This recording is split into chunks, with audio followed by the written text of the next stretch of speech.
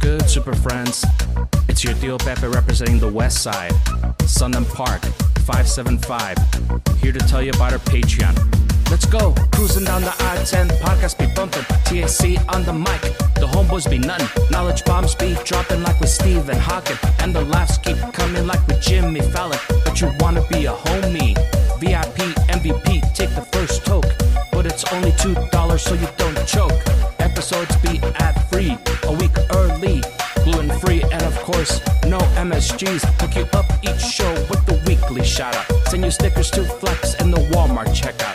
Patreon.com/technically a conversation. Cheaper than cigarettes at the gasoline station. Patreon.com/technically a conversation. Link in the show notes. Thank you for your donation. In 1972, a family and a sea hitchhiker were stranded at sea when a whale attacked the boat and cracked it in half, leaving them stranded to fend for themselves. They caught sea turtles and sharks to survive. Listen to how this family survived 38 days next on Technically a Conversation.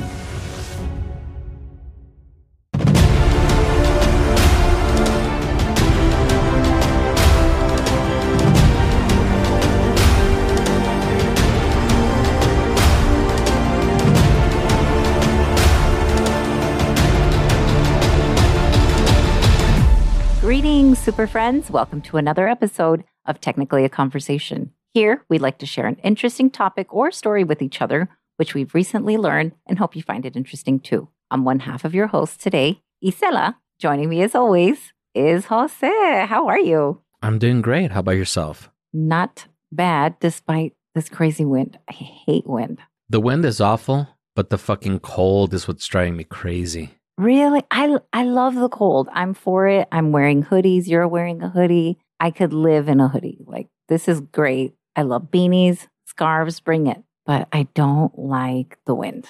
Ugh, get out of here, wind. Yeah, and we'll probably hear the wind make a couple of cameos on your end. Don't jinx it. I don't know. I tried to fix it. Sorry, guys. I live in an old home. We'll see if we get any solar panel salesmen also to come by. That was very funny, dude. Seriously. You called it. I was so interested when you said, oh, I put it in. I'm like, oh, I got to tune into this one. That's so funny. So question for you. Have you ever been stranded before? Not really bad because it was within the city. Like I wasn't stranded like in the middle of the Sahara Desert or something like that. Right. So it was within this city or over there in Sunland? No, it was within El Paso. I used to have an old Ford pickup truck, and the adage is true, fixed or repaired daily, because at least once a month it would leave me stranded on the freeway. Oh, no. Oh, no. That's awful. I'm sorry to hear that. As I laugh. Yeah. I have been lost. An old friend of mine, Yvette, she and I, many, many years ago, before I had before I had my child, we had gone on a girls' trip to Phoenix. We went to see this really awesome group called the Buena Vista Social Club. And we had drinks. Do I have to say anything after that? So we were staying at a hotel. This is before my sister lived there, obviously. And we somehow wound up in this like industrial area. Oh my God, we were so lost. This is obviously like pre-Google. We were using MapQuest to get us there. It was nuts. But I remember we finally navigated back, I think, through like moon and planetary alignment back to the hotel. But yeah, it was bad. You were using the North Star to guide you? Yeah. It was. We'd lick our fingers, see where the wind was coming. Just kidding. Like we're sailing and shit. Yeah, no, I've definitely had a lot of those situations because, as you know, I don't know if our listeners know, but I have no sense of direction. So without GPS, I'm useless. I know that you'll navigate, you'll use GPS even to go to like restaurants. Well, I do that also just in case there's some type of like an accident. And that way I know like where to detour. Or if there's any cops, like sometimes Google Maps will tell you if there's a speed trap. So I do like to use it anywhere that I go, even if it's some place that I'm familiar. But if I'm somewhere that I've never been before, one shining example is when I went to Denver. We actually ended up going an hour and a half in the wrong direction. That's a long time to not notice. And we had an almanac too. So, or whatever those things are called, those folding maps. Yeah. It was an almanac. I think it's just a map. I don't know. Yeah, whatever they're called. Oh my gosh. We still went an hour and a half in the wrong direction. Wow. Was your passenger like a 3-hour tour? What the hell?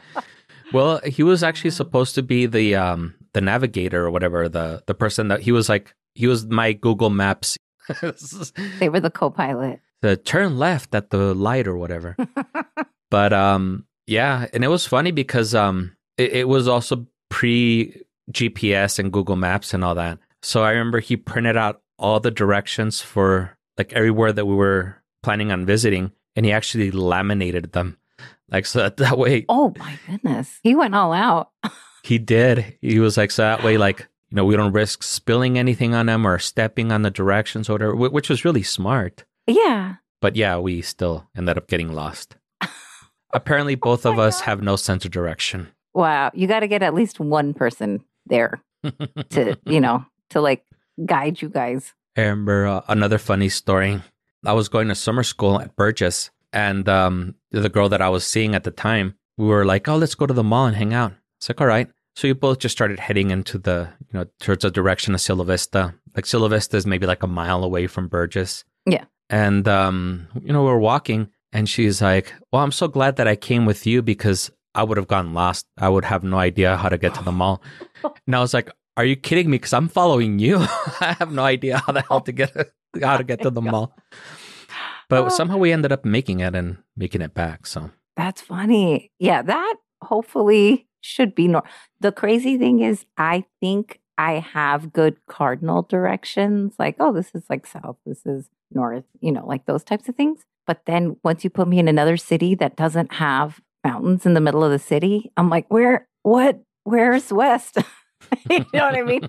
I lose it. I don't know. Yeah, my uncle would tease me. He would be like, what if you're in the middle of the desert or something? Like, how are you going to... Because he would tell me, well, yeah, like the sun rises on the west or whatever and sets on the east or vice versa. And I was like, yeah, there's no way I'm ever going to remember that. He's like, well, what if you're in the middle of the desert and like, what would you do? I said, well, I would just use Google Maps. He's like, what if you don't have any data or whatever? I said, well, first of all, if I'm in the middle of the desert without Google Maps or anything, I have bigger problems. Right. But if I find myself in that situation, I would just lay down and allow myself to be eaten by saber-toothed tigers or something. Okay. So somehow this hypothetical situation, we traveled back in time. Yeah. I love it. Okay. That's funny. Well, the reason why I was asking is because today we're going through a wild survivor story of a whole family at sea, and they were stranded. Get this, 38 days in the Pacific Ocean. Damn. Dude, that's over a month. That's so crazy. So grab your life vest and your SPF 1000 if they make it for this one, because this is our Stranded at Sea episode. I feel like I should be playing like some maritime. Yeah. It has to be something about sea. So let's get into it, like the most uncomfortable Snuggie ever. So this is brought to you by the letter C. I'm just kidding. No, it's brought to you by this interview that I saw on Douglas Robertson. He is the one who was being interviewed. He's the survivor. He also has a book he wrote about his awful but kind of cool experience. You'll see what I mean. Link is in the show notes as always. Show notes. He was doing jazz hands at the same time. I'm just kidding. No, he wasn't. So let's start with the upside, right? Because let's be real. Being stranded at sea is a bummer of a situation, right? At least you don't have to go to work. Oh, for sure. Yeah. There's a couple upsides then. Yeah. The upside is Douglas had this experience with his whole family. And that's about it for upsides. Oh, okay. It's just a singular upside. No, I'm kidding. At least he also lived to retell the trauma. I mean, the tale. He got to show off in front of his children, fishing and whatever you do in the middle of the boat for 38 days. Well, Douglas Robertson, you'll find out he's actually, when this took place, he is the son and his parents decided to do this. So he was one of the sons. Oh, okay. Yeah. Small background as to why the family even decided to sail and get stranded. Well, nobody decides to get stranded, right? Some man had just made headlines for sailing around the world, which is quite the flex, don't get me wrong. One of Douglas's younger brothers said something to the effect of, well, if they can do it, why can't we? Those are like famous last words, right? I thought you were going to say it was supposed to be a 3-hour tour. A 3-hour tour. Yeah. Maybe we'll put in that song in here. And Douglas's parents, they were farmers, but they weren't great at it. So they sold the farm and bought a yacht, and they said, yeah, we should be able to do it too. Like it was just basically as simple as that. And they decided to take this journey, try to sail around the world, the whole family. It wasn't exactly the most random shot in the dark because his dad, Douglas's dad, was a former sea captain. In fact, his parents met sailing. So they both had some experience. So who all went on this sailing around the world challenge? The rest of the family consisted of his sister, Anne. She was 18 years old at the time. His younger brothers, there were twins, 9 years old. For something that requires so much skill, you would think that there'd be a lot of prep work, a lot of training involved, right? Douglas said his sea training was this. His dad said, see this line on the compass? Keep that line by this number. And that was it. End of training. So I don't think his dad really set them up for success. They set off to sea January 27th, 1971 from Falmouth in Cornwall. And this is in the UK. I'm not a geography bee, so I had to look it up. So it allowed me to guide you in this mental picture. Imagine like the southernmost tip of the island where England is. So England's further down south. And it was the furthest south and western point. So if you make like an L with your right hand, like a backwards L, it's going to be the bottom of the L on your thumb. Oh, Cornwall. Oh, yeah, yeah. No, I'm just kidding.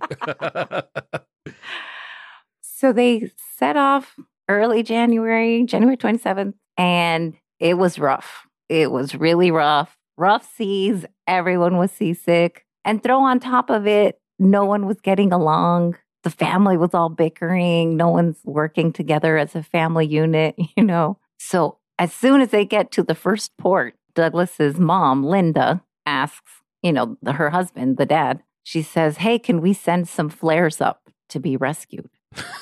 And yeah, exactly. It must have only been days into it. Like homegirl was like, sail around the world. Yes. Just kidding. I mean, let me just sail from the UK all the way to Europe. And I imagine she also quickly filed for divorce while they were in that first port. I would imagine so, yeah. She's like, this guy doesn't even listen to me. Just kidding. So they did make it to Europe. They made it to the Bay of Biscay. Oh, actually, first, let me tell you what he said, because she asked him, right? Hey, can we get rescued? And you know what he responded back? You've already been rescued, baby. Yeah, yeah.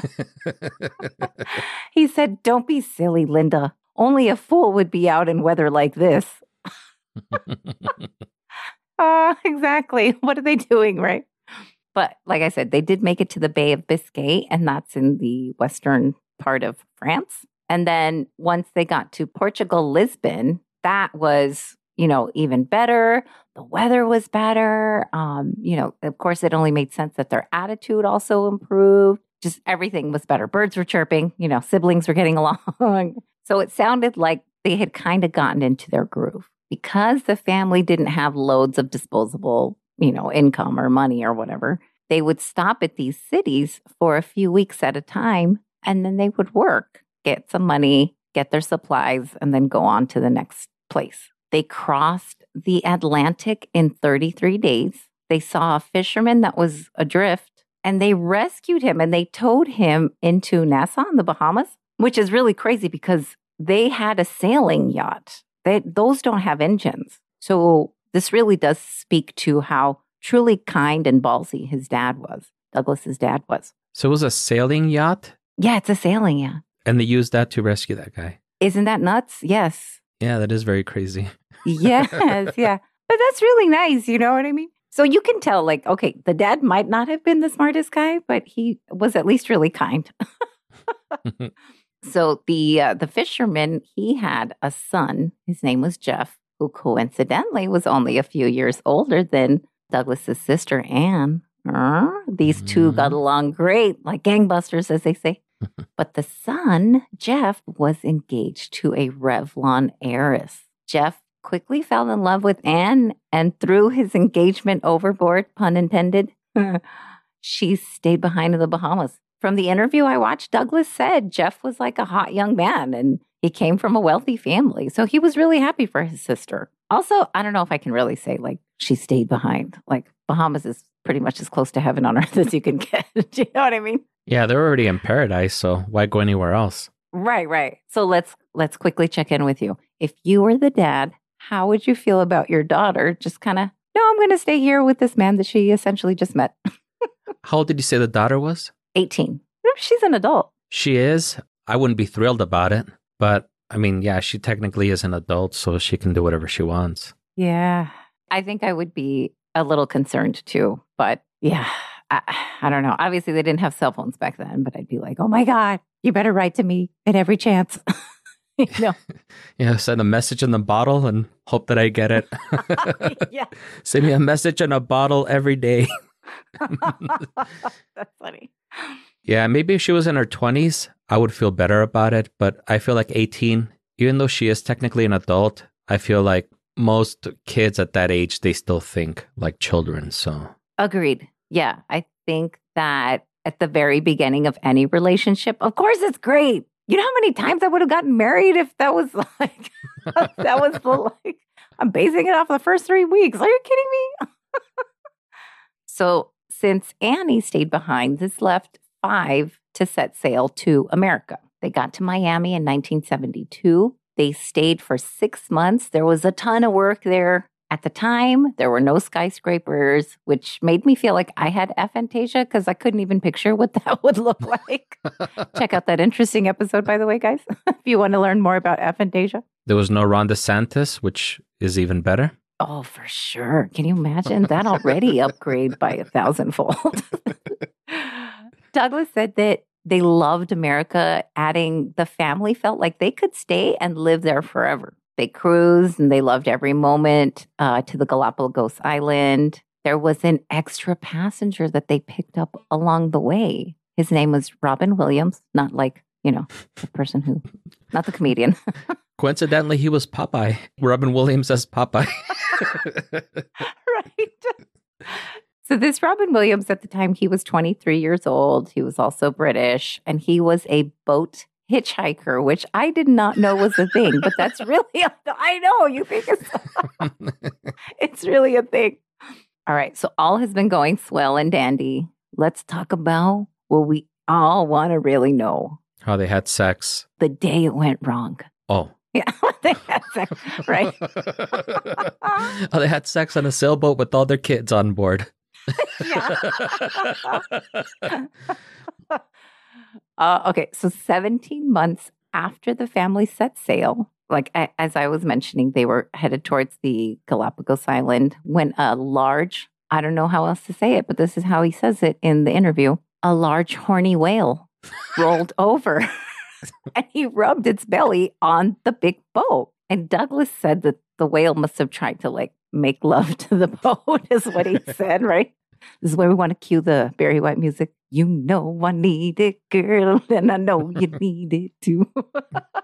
Anyway, a week after that whale molestation, or whatever you want to call it, they did make it to the Galapagos Island, and they needed to take extra drinking water because they knew they were going to be at sea for about 45 days. Robin still tagged along, and 2 days into it, Douglas's brother, Sandy, was at the wheel. And it was now Douglas's turn to take, the helm at 10 p.m. June 15th, around 10 p.m., they saw something black sticking up, turned out to be the fin of a killer whale. Then 3 bangs were heard, and it was the crack of the boat. And the boat jolted from underneath their feet. No one knew what happened.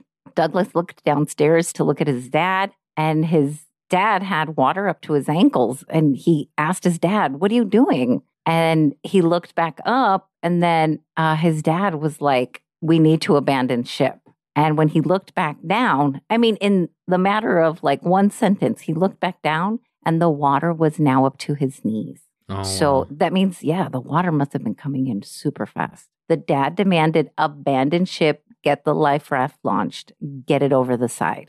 And that last part was when Douglas said he realized shit got real. Thankfully, the life raft started to inflate. Everything was working properly, but they still were in the boat, which was sinking. Robin, who was not a sailor, stepped on the edge, causing the water to start getting into the dinghy. But thankfully, it was tied to the other boat. So there's a dinghy that they pull, and then there's a life raft that inflates. So thankfully, they had both, which was just kind of like by chance. They were kind of lucky to have these two, and you'll see why. The mom suggested when they kind of made it out of the clear, let's say the Lord's Prayer. And the dad said, I don't believe in God. Which is kind of crazy for him to say that. Like, not that it's like a great start that you're already arguing and you were just saved, right? Anyway, but the whales left. The ship was also gone. He said the ship went under in like less than 2 minutes. Wow. Which is nuts. The twins did ask if they were going to die. His dad knew that there was food for about 10 days, and they did have another sail. They had his mom's sewing basket, which had like strings and scissors and little trinkets that were actually really critical to castaways. On the first day of being stranded, they agreed they would not eat each other because it was like a thing. I know, it's called the custom of the sea. I didn't know that. And that's where like the whole like drawing straws, the short end of like the short straw, that was like a thing back then. But Robin was really worried that he's not part of the family, that he's going to be the first one to be eaten. So they promised him, we're not going to eat you. You're part of the family. So I thought that was really nice. And like, what a crazy conversation that they had to have, right?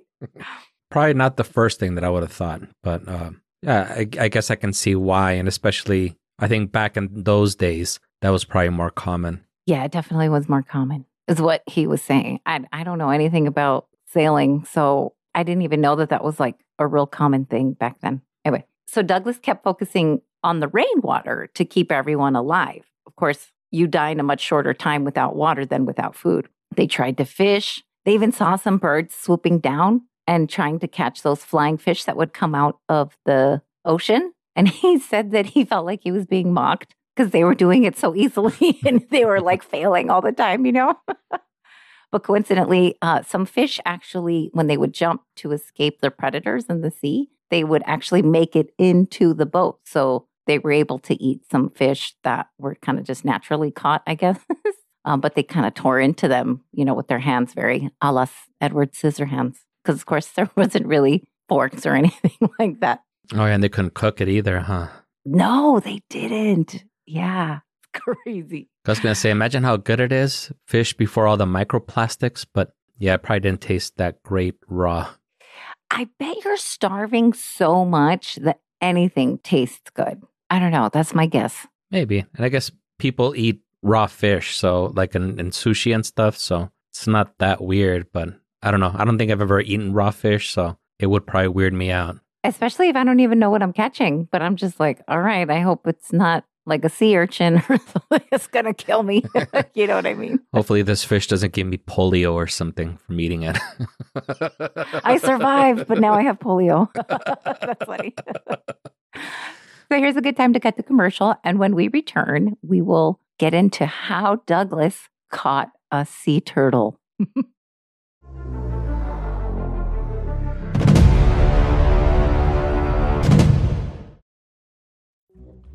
Hi, this is Dakota, host of ContraZoom Pod, where we go back and forth about film. I am obsessed with movies. I could talk about them all day, and if you're like me, then you'll love my podcast.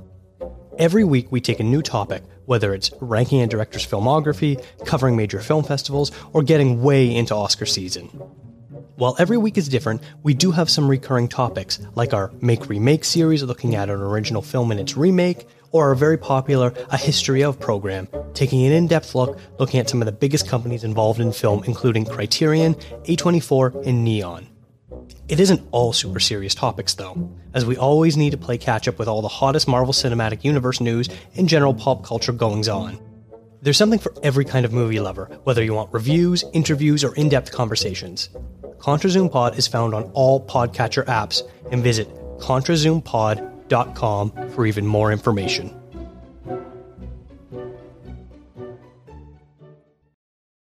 If you like all things spooky, then check out A Spooky Tales, hosted by us, Christina and MJ, where we talk about all things spooky, paranormal stories, haunted places, myths, and legends. Listen to guests tell us their scary stories. And I hear them call me by my name. So I run into the kitchen to check, and there's nobody there. And I start to hear my closet door start to open. Oh, hell no. Oh my God. Inside. Oh, hell no.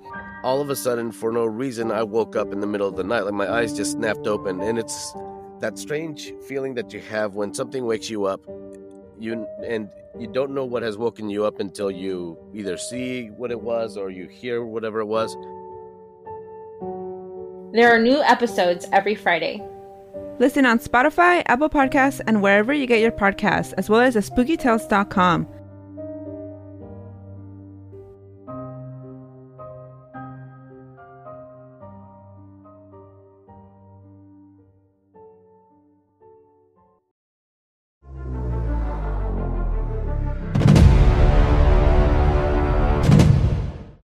And we're back.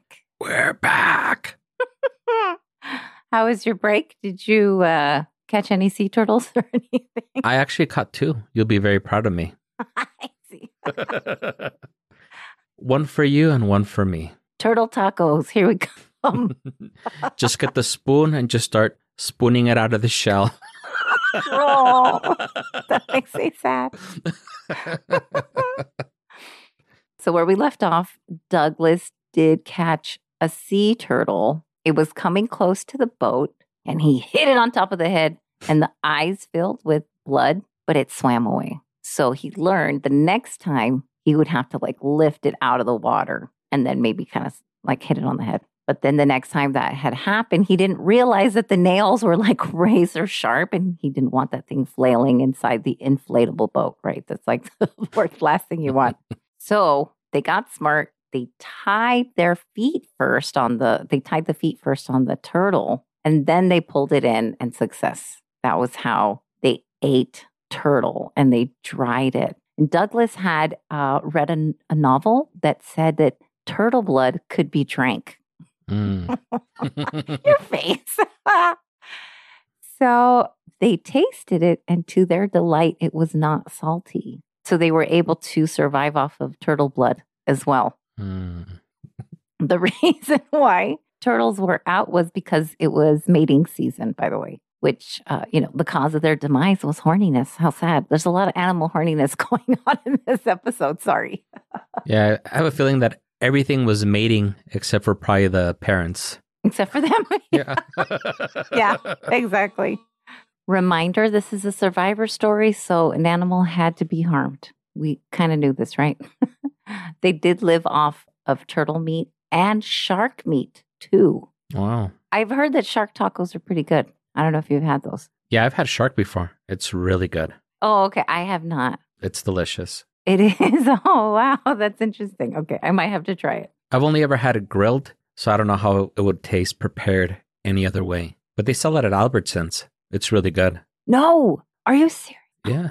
Okay. Oh, I don't know. I'm all weirded out. It's still in the pescatarian realm, so I could really eat it. Yeah. And I'm sure it's good for you, too. I don't know. Okay, I'll find out.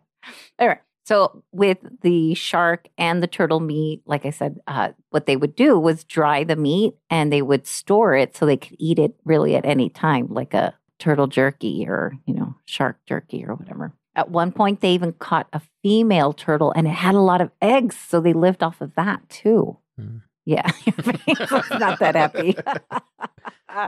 Jose's face was more like he was smelling a fart. So.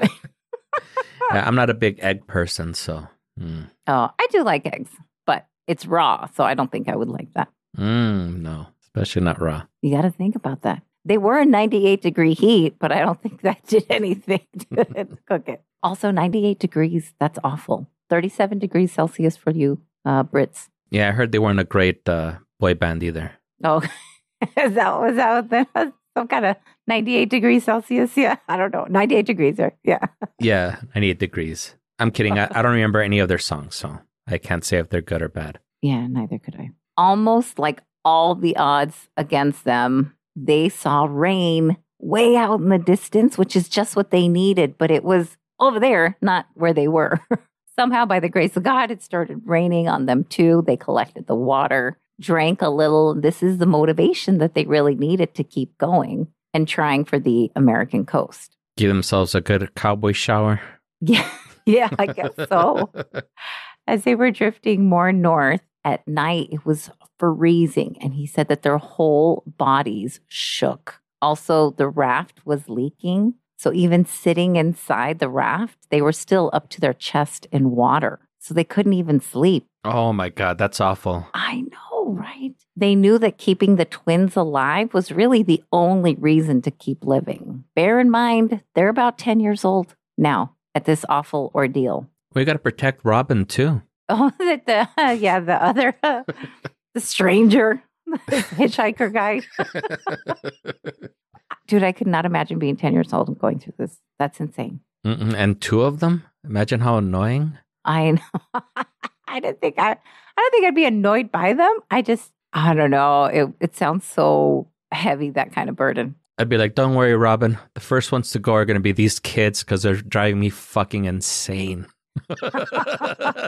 There's not a lot of meat in their bones, but that's so bad. But there's two of them, so. But there's two. Yeah, exactly. We both said the same thing. So on the 17th day of being stranded, the raft sank, which is a bit of a bummer. But remember, the dinghy they still had, and that was the only dry area. There was a middle part of the boat. It's called the thwart. Everyone would take 1 hour turns or time slots to sleep in the middle of the thwart because it was the only dry area. His mom would often tell Douglas to take her turn to sleep, and he thinks back on how selfish she was that he would take it. Wow. I think as moms, that's what we want to do. Like, here, mijo, you take it, whatever. And you just take it. You don't think about like, oh shit, that was selfish. My mom needed to sleep too. I don't know. I could see as a parent making that sacrifice, but yeah, that is awful. It is, yeah. They had directed Robin to secure the drinking water now that they finally had it. And unfortunately, what happened was one of the times that they were wrestling with the turtle, the bag that they used, it was like a little makeshift bag they used to collect the rainwater. It got flipped over by one of the turtle's flippers. I know. And they were like, damn it, Robin. You can't do nothing. I'm just kidding. No, they didn't yell at him or anything. You had one job, Robin. Now we eat you. Just kidding. After this, Douglas said he felt completely hopeless, ready to give up. He even told his dad, that's it. I can't go on. The dad, who was really tough, said Douglas had to go on. Douglas replied, oh, you can't even let me die in peace. I can relate with Douglas. Yes, I can completely understand that. Yeah, the dad pushing you always. They all had lost a lot of weight, but he explained how 1 can of water could last them about a week. I'm talking about like a can of soda type of size, like just one regular can. It would last them a week. They would take 1 small sip and 1 tiny little square of meat 3 times a day. And that's all they lived off of. He said the first 2 days, they were really hungry all the time, but then they got used to it. Isn't that nuts? That's crazy, yeah. Yeah, it's like a supermodel diet. I'm just kidding. Kidding. No. At the most terrifying point, he said they were in the middle of a terrible lightning storm and they could smell the smoking of the air or the smoking of the atoms in the air from the bolts of lightning. That's how close it was. And then in the water, that's crazy. Well, that would end all their problems really quick. Oh, for sure. Yeah. In a very fast way. They'd heat up. Just kidding. They had already ditched all of their clothes because their bodies were covered in boils from head to toe, seawater boils. Yeah, I know your face again. The puchicara's back. The blood simply gets cut off. So they realized if they take off their clothes, which is where all the salt is contained, the boils would go away. So everyone was without clothes, basically, naked. They somehow managed to clock the distance of their traveling. And when they were rescued by a Japanese fisherman at 38 days, they were only 25 miles out of the latitude where they had estimated they were, and only about 100 miles out from their longitude. That's surprisingly pretty good for just being like drifting. They didn't get very far. In 38 days? No. Where they estimated they were as far as longitude and latitude, they were only 25 miles off from where they thought they were. Oh, the way that I interpreted it was that they were 25 miles from where their ship sank. Right, where they started or something. Yeah, so I was like, wow, they didn't get very far. Yeah, in 38 days. Yeah. So to keep them mentally busy, he said that they had invented a game that they would open up a cafe and what would be on the menu. And it was really elaborate because he said when you're hungry, you can talk about one meal for hours. And what sauce would you use? And what would, and that's how they just stayed mentally busy. Isn't that kind of crazy and cool? July 23rd, 1972 was the day that they had been picked up. They had just replenished their drinking water. Oddly, the dad requested to save the tiny boat that the family clung on to for dear life, quite literally. And the Japanese that did pull them on board did keep the boat. And the boat is now in the National Maritime Museum. You should see it. It's tiny. To think that there was so many people, it's insane. The link is in the show notes so you can see it too, guys. It's just a nail biter of a story. Nuts, right? That is super crazy. Yeah, there's a movie based on this. It's called Surviving the Savage Sea. It's a lot of alliteration going on, but I like it. I got to see it. I just thought of another game they could play. They could each take turns counting their boils and see who had the most boils at the end of the day. That sounds like it would be fun. Ugh. No. You have a very weird fun. I like to make lemonade from lemons. Yes. So here's my question. Would you drink turtle blood to survive? If you were to ask me that right now, I would say no. If you were to ask me on day 13 of being stranded in sea, I'm sure my answer will probably change. Wow. I thought you would be quicker to jump at a yes, more for the story, especially given your you love Danny Filth and all this craziness. I feel like that goes along with that persona. Yeah, but those personas are fiction, Of course. I don't know. And then drinking a reptile's blood, maybe if it was a mammal, but I don't know about drinking a reptile. For me, it's just reptiles seem kind of icky. Yeah. They have rattlesnake hot dogs and stuff like that. There's people eat rattlesnake. There's a lot of reptiles to eat. Nah, fam. I'm good. Yeah. I hear.